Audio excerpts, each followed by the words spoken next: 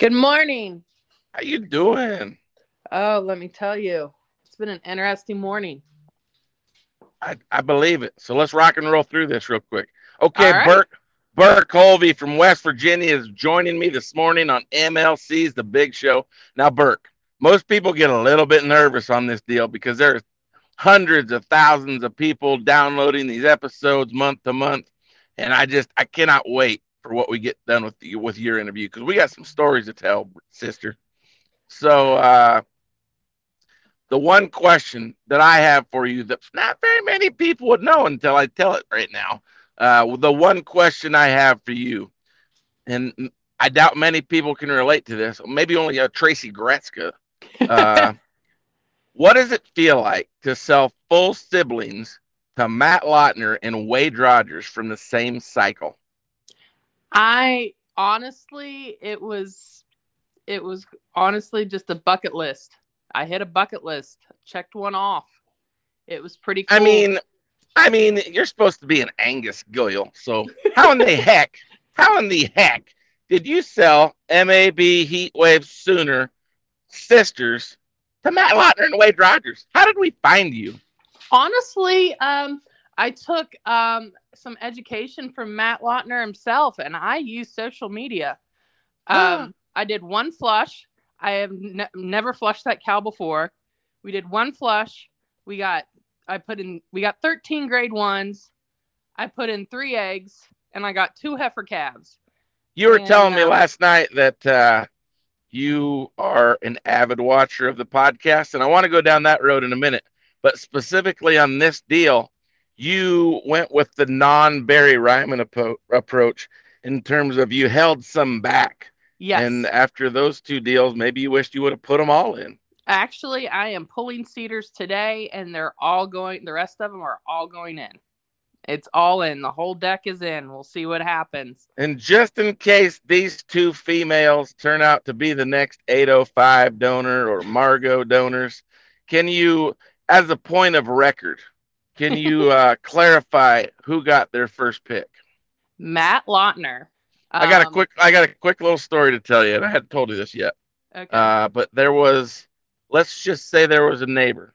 Mm-hmm. But this neighbor, I don't want to single anyone out, but this neighbor was within, let's say, 300 miles of you. So that basically encompasses the entire state of West Virginia. Anyways, this neighbor said, that Burke, she don't know what she's doing. Them things are going to be way too clubby. Can you believe that she bred MAB to a heat wave sooner cow? Let's just have a No, giggle. that's fine.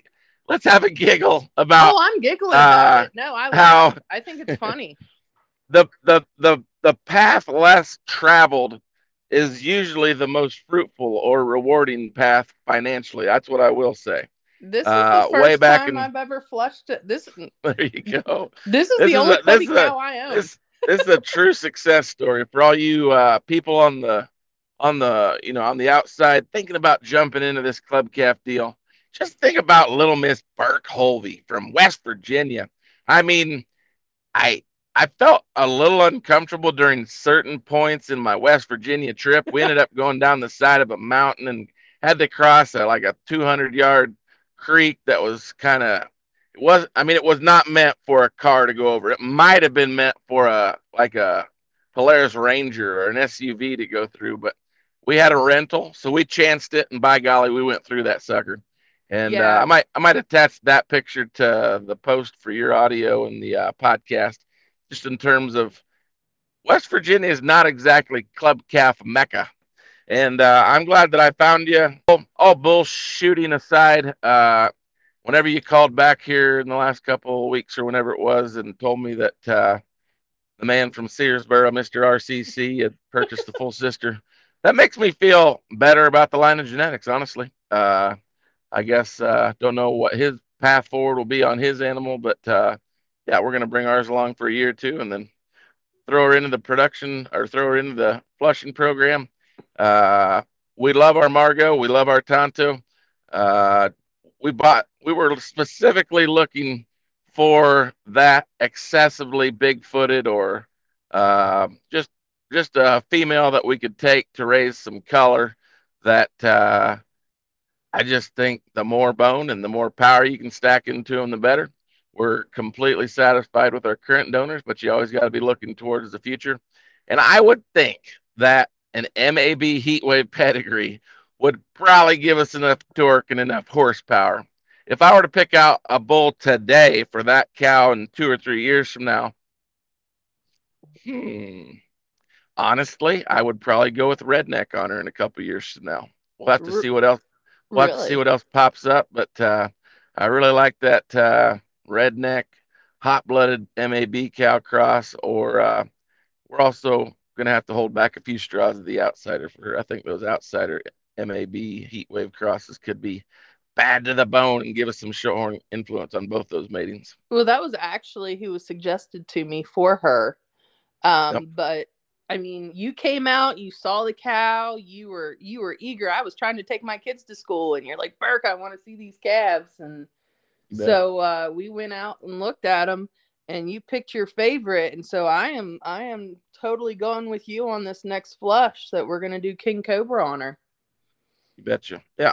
I mean, heat wave. I think you text me maybe 3 minutes after I had put up that the King Cobra heat wave full flush from Western Iowa yesterday afternoon. And I doubt you had seen the picture at that point, but it was like, nope, I had not seen it. Yep. Perfect timing in terms of, I thought after I talked to you, I knew that you hadn't seen it, but at the time, whenever I see it, it's like, well, I just put up a King Cobra heat wave. So yeah.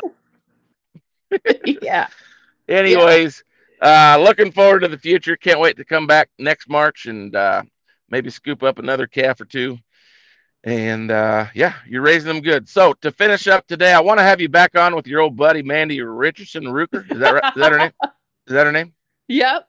Mandy Richardson Rooker. I think you guys would have some backstories. I mean, I want to try to get some Angus stories onto the podcast because we're trying to bring in all markets. But to finish up today's podcast, we'll keep it short. I know you got to get your kiddos to school. You told me that you were driving home from Kentucky or Tennessee, and you may have taken in a large quantity of the Big Show podcast. Is that correct? Yep. We just, my dad lives in Knoxville, Tennessee, and we went down for the weekend. And I told the boys we were not going to jam out. We were going to listen to the Big Show. And so we literally binge listened the whole way home. I'm sorry. I'm in tears right now. This makes me so proud. So your boys are how old? They are 11 and 8. And so, I assume that's kind of the age of my kiddos, but I assume they probably couldn't get engaged in a Cow Talk podcast. But tell me what everybody thought of the podcast. Oh no, they were fully engaged. Cool. They were listening. The one episode. The next slogan. I want to hear the rest of the story, but the next slogan for the MLC Big Show is the Big Show. Better than YouTube and other things to distract your kids. No, they enjoyed all the stories, especially like Heatwave, talking about the breeder, how about bottle feeding them, and they really some of the prices on the cattle, and they were really engaged in it. They thought it was pretty cool, and they don't know I'm doing this right now. So I'm gonna, mommy's gonna be on the radio later today. Yep. Mom's gonna be pretty cool here in a little bit. That's cool. Yeah, we have our first steer this year. Like I said, I've never done the market steer stuff. I've always been the Angus.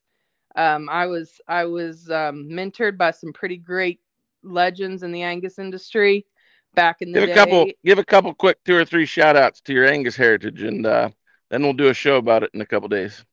Paul Hill and Mandy at Champion Hill, John Davis. There's a lot of great memories there. Steve Patton back in the LeGrand, coming back in the LeGrand days. I got to be part of some great ones. Coville Cheyenne.